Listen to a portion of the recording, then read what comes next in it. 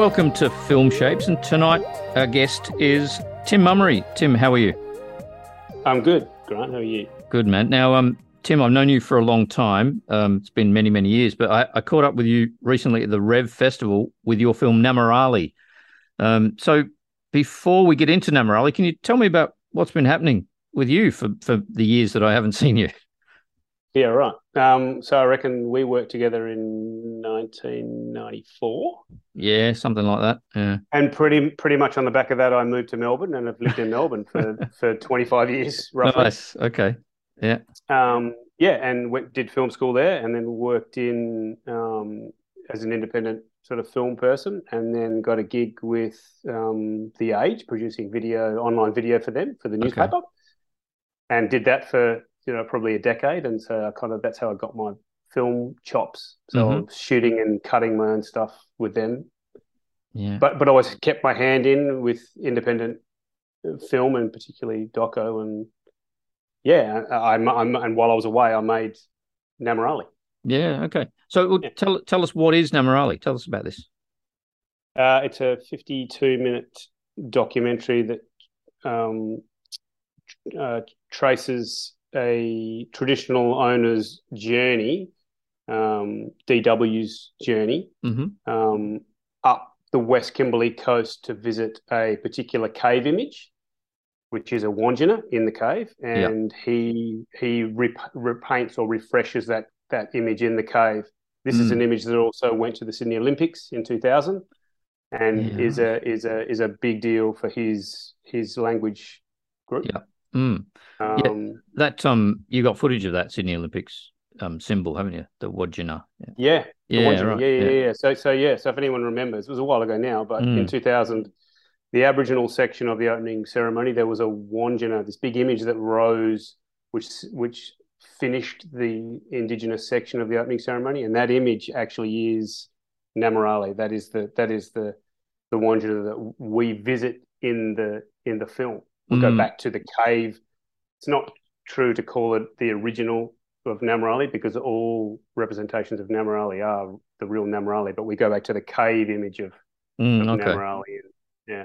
And that's been, I guess you'd say, refreshed over generations. Is that right? Absolutely. Yeah. So pre-European intervention in Aboriginal Australia, those sites were visited in the middle of the year, every year. Okay. And fresh ochre was put on them. Every year? The right people, every year. Oh, yeah. Okay. Yeah. So I got from the film, I got the image. It was every 10 or 20 years, or is that just because of what happened in this situation? Exactly. That gap only occurred because these people were removed from their country and they don't have access to their country. So and part of the problem with that is that it's a natural agent on the roof of a cave or on a rock ledge, and they fade over time. The elements just slowly wear them away. So in fact, that's part of this film is going back to an image that actually is barely discernible when we get there. It wouldn't have been refreshed in at least 50 years. Wow. Okay. Yeah. Jeez. Yep. Yeah. Okay. So how did you stumble across this idea? Was it the Olympics, or was it something else? DW lived in a place called Mowanjum, which is a community just outside the West Kimberley town of Derby. And that community has 3 language groups. And those 3 language groups are are Wandjina people. They're the 3 language groups that have Wandjinas as their creator, spirit, and God. Okay. And I happened to be in that community making a health video at the time. Okay. Yeah. This is probably May or June of 2000. And on the back of that, learnt that one of the images that's the first time I'd ever seen a Wandjina too, on that trip in that community. And part of that trip, I learnt that one of those images was about to go to the Sydney Olympics, and that was going to be in September of that year. It's like 3 months' time. Right. And also that the traditional owner of that image, DW, planned after the Olympics to travel back to the cave version of that image And once I heard that, I was like, that's enough for me. Yeah. There's a film right there. Yeah. Right. So I Nice. said, Okay. I will meet you guys at a terminal in Sydney in September, Mm. and I did, and that was the start of it. Yeah. Wow. So now you're saying that was around 2000. That was, of course, well, Yep. the Olympics Yep. year. So when did you start filming this? So yeah, from that point, but the bulk of the filming for this film happened in 2002. So the trip Okay. that we witnessed back to country and back to the cave Yep. happened in April of 2002. So kind of roughly 2 years after the Sydney Olympics. Yeah. Okay. Yeah. And Yeah. and why did it take so long to get it actually finished? So it had it premiered, didn't it, at Revelation Film Festival, or was it a little before It that? did. It did. It did. It Mm. played for the community last year, so that Mm. was 2021. But Okay. its world premiere was this year in 2022. Yeah, Right. which is roughly 20 years after that Yeah. initial filming trip. Yeah. Yeah, good question. Why did it take so long? There's a couple of reasons. One reason was that the set of relationships that I had with DW, the central character in the film. Yeah. I barely knew him when I was working with him in 2002. I'd only known him for 18 months, Mm. 2 years. Sure. And I was sort of like, I was a brave young filmmaker who Yeah. kind of didn't really know what I was doing. So Okay. I got myself deep into the filming of some pretty deep cultural stuff, Mm-hmm. use a technical term. And I was beyond my depth, well and truly. So Okay. I didn't have a deep enough relationship with him post that trip to actually have the sort of currency within myself that I needed to finish this film. Okay. So That, it wasn't that's one reason. okay. There are others. It wasn't technical then. It was because I mean, you know your onions, man. It's not that. It was more like a cultural, social kind of issue. Well, yes, there were other things, and I was coming to that. There Mm. was a technical issue with me Oh. having not finished the film, and that is that I did not have a completed film. So I Okay. part of the reason for that was my naivety, and part of the reason for that was my lack of chops as a filmmaker, and part Okay. of that was this relationship thing. So Yeah. basically, I came back, and I did not. I remember showing it to people, and the first question was, "What's a Wandjina?" Okay. Basically, I had, Yeah. so basically, the very, very fundamental question of what this thing was that we were visiting, Mm. who ultimately whose name is the film. Yeah. Yeah. I had overlooked the very basics ABCs of what a Wandjina is.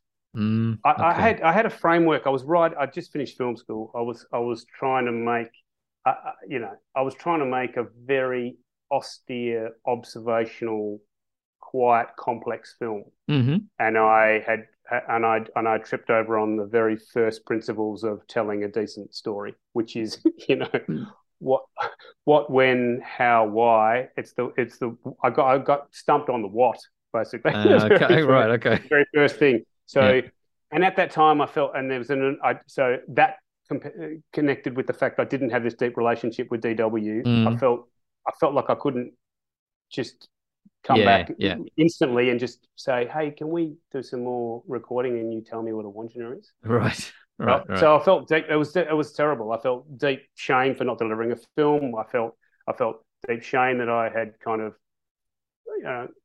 from my perspective, failed filmmaking 101. Yeah. Yeah. No. Yeah, but I know it's all not, none of it's true now. I look back now and it's like, well, what were you yeah. expecting? Yeah. But at the time, this was all pretty. It was very. I felt terrible about all of this. There wasn't. But this was your project. There was nobody above you saying, "Come on, hurry up, Tim." Was there? There was, yes. I had Oh. Okay. it came with a producer as well. So, Okay. and in fact, she discovered this story along with me even before me. She basically came to me and Uh, said, "Are you interested in making a film here? mm, Because I think there's a film here." And then there was, and so we travelled through the process of, I wrote a script for this. We got a little bit of funding for this. hmm. She was involved for the first 2 years of the project, and then all the way through the shoot.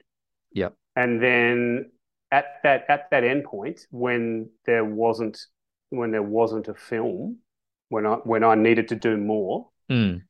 she kind of she tried to take the film off me basically. Ah, And as a okay. producer, technically she actually owns it, Mm. so I get that.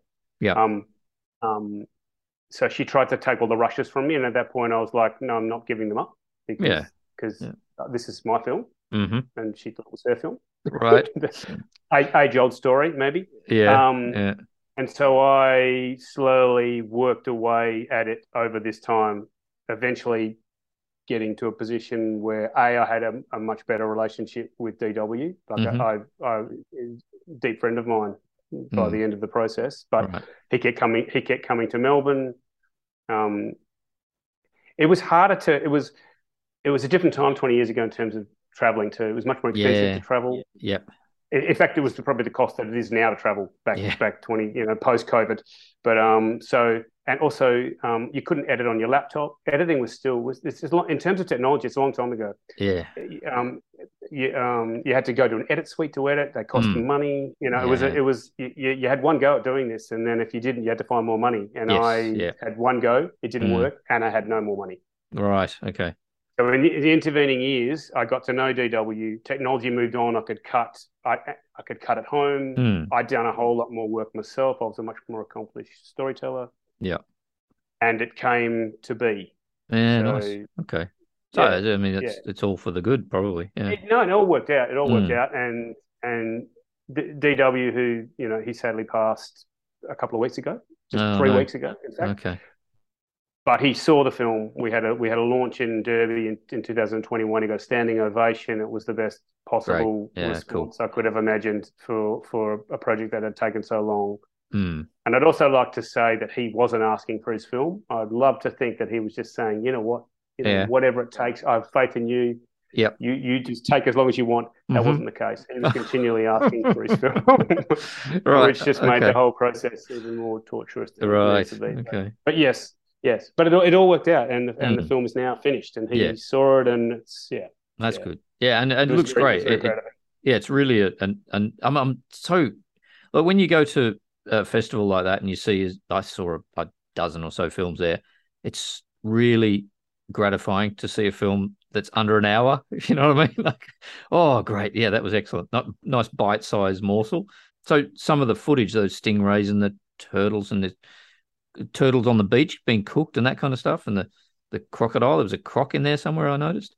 How can I ask how much footage you shot and how difficult was it to make the choices?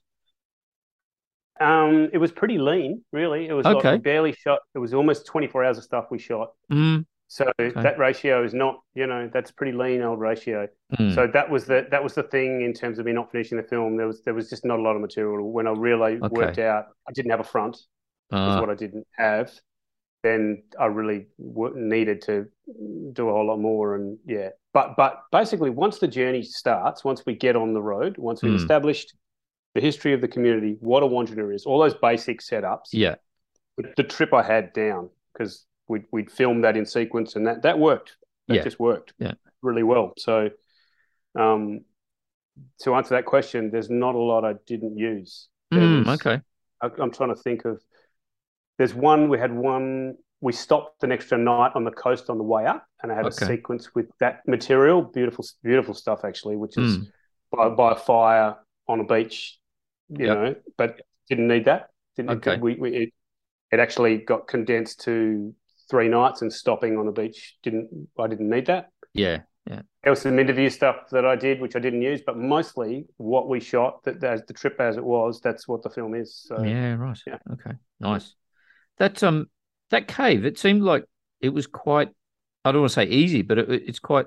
Well, anybody could walk in there. Is that a protected site, or what's going on with that cave there? That's Aboriginal land, but access to it is anyone can walk in there.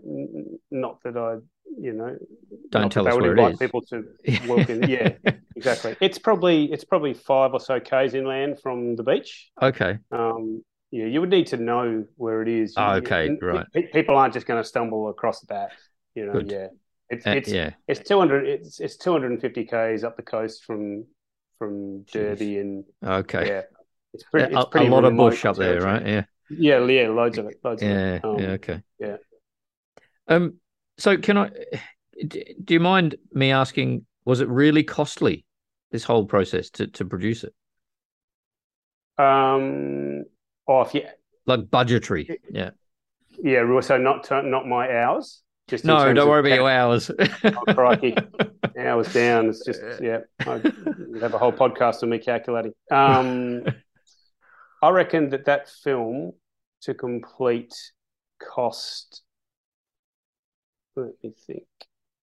Maybe 50 grand. Okay. Yeah, Yeah. 20. I think we got 20. I think we got Mm. 20 kind of quick release funding to do the trip. Yeah. We got five. There's 25. I got another. I raised 18 through Mm. the Aboriginal Corporation that DW was involved in. Okay. There's 25. Yeah. So no, it's under 50. It's Under under 50 50. grand. Wow. Okay. Yeah, Yeah. yeah. Right. Okay. That's pretty good. I mean, I think the budget these days for a 50-minute doco would be, I don't know, 350 grand, probably Well, 400. yeah. I don't know, Yeah, but well over that, surely. yeah. Yeah.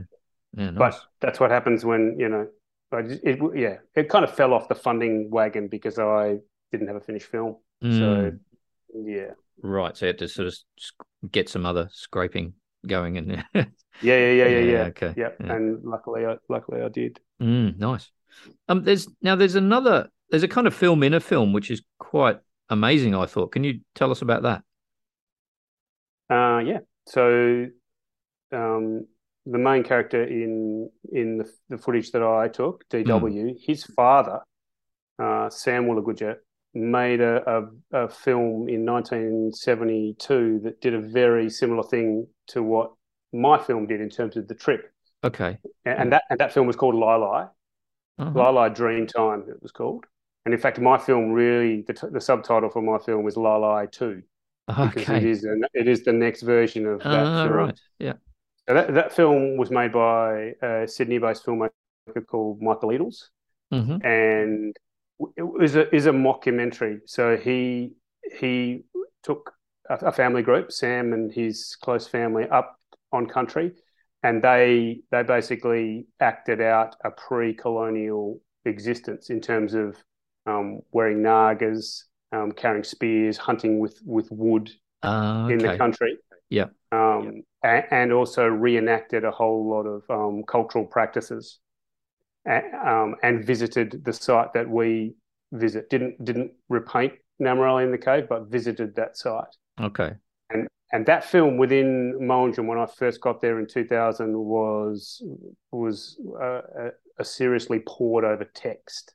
Everyone looked at it, everyone watched it, everyone knew Sam's story in that country. Mm-hmm. And his son DW, the person I made the film with, he always pointed to Lai Lai as the template of how you go about approaching that country and approaching Namarali.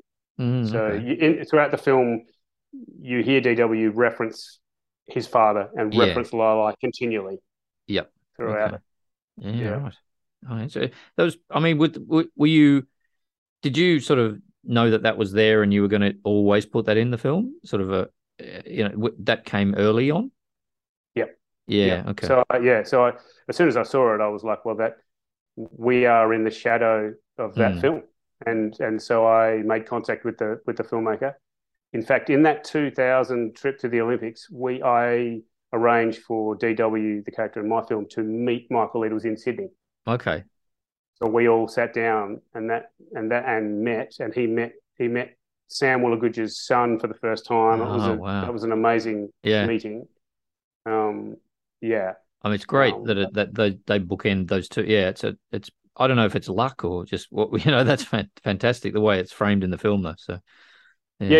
And that was always part of the deal. Yeah, nice. Yeah. Using that footage, and I was very, very lucky that I was able to use it. Yeah, great.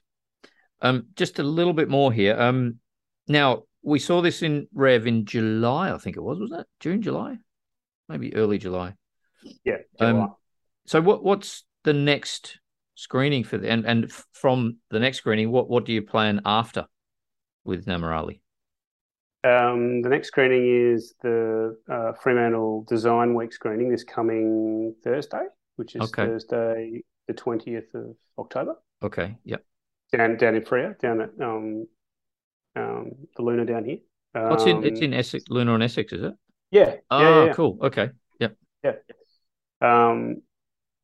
And after that, I'll keep putting it into festivals. So I've been on the back of Rev. I've been applying for various festivals, and it's getting into some, which is good. Okay, that's great. What have you, internationally or just around Australia? So it played at Antenna Doco Festival in Sydney on yesterday. Oh, right. Okay. Yeah. Great. And it's played in Belgrade. Belgrade, nice. Okay. Yeah. Well, because I've got access to. There's a whole raft of anthropological, ethnographical film festivals. Okay. A massive amount of them.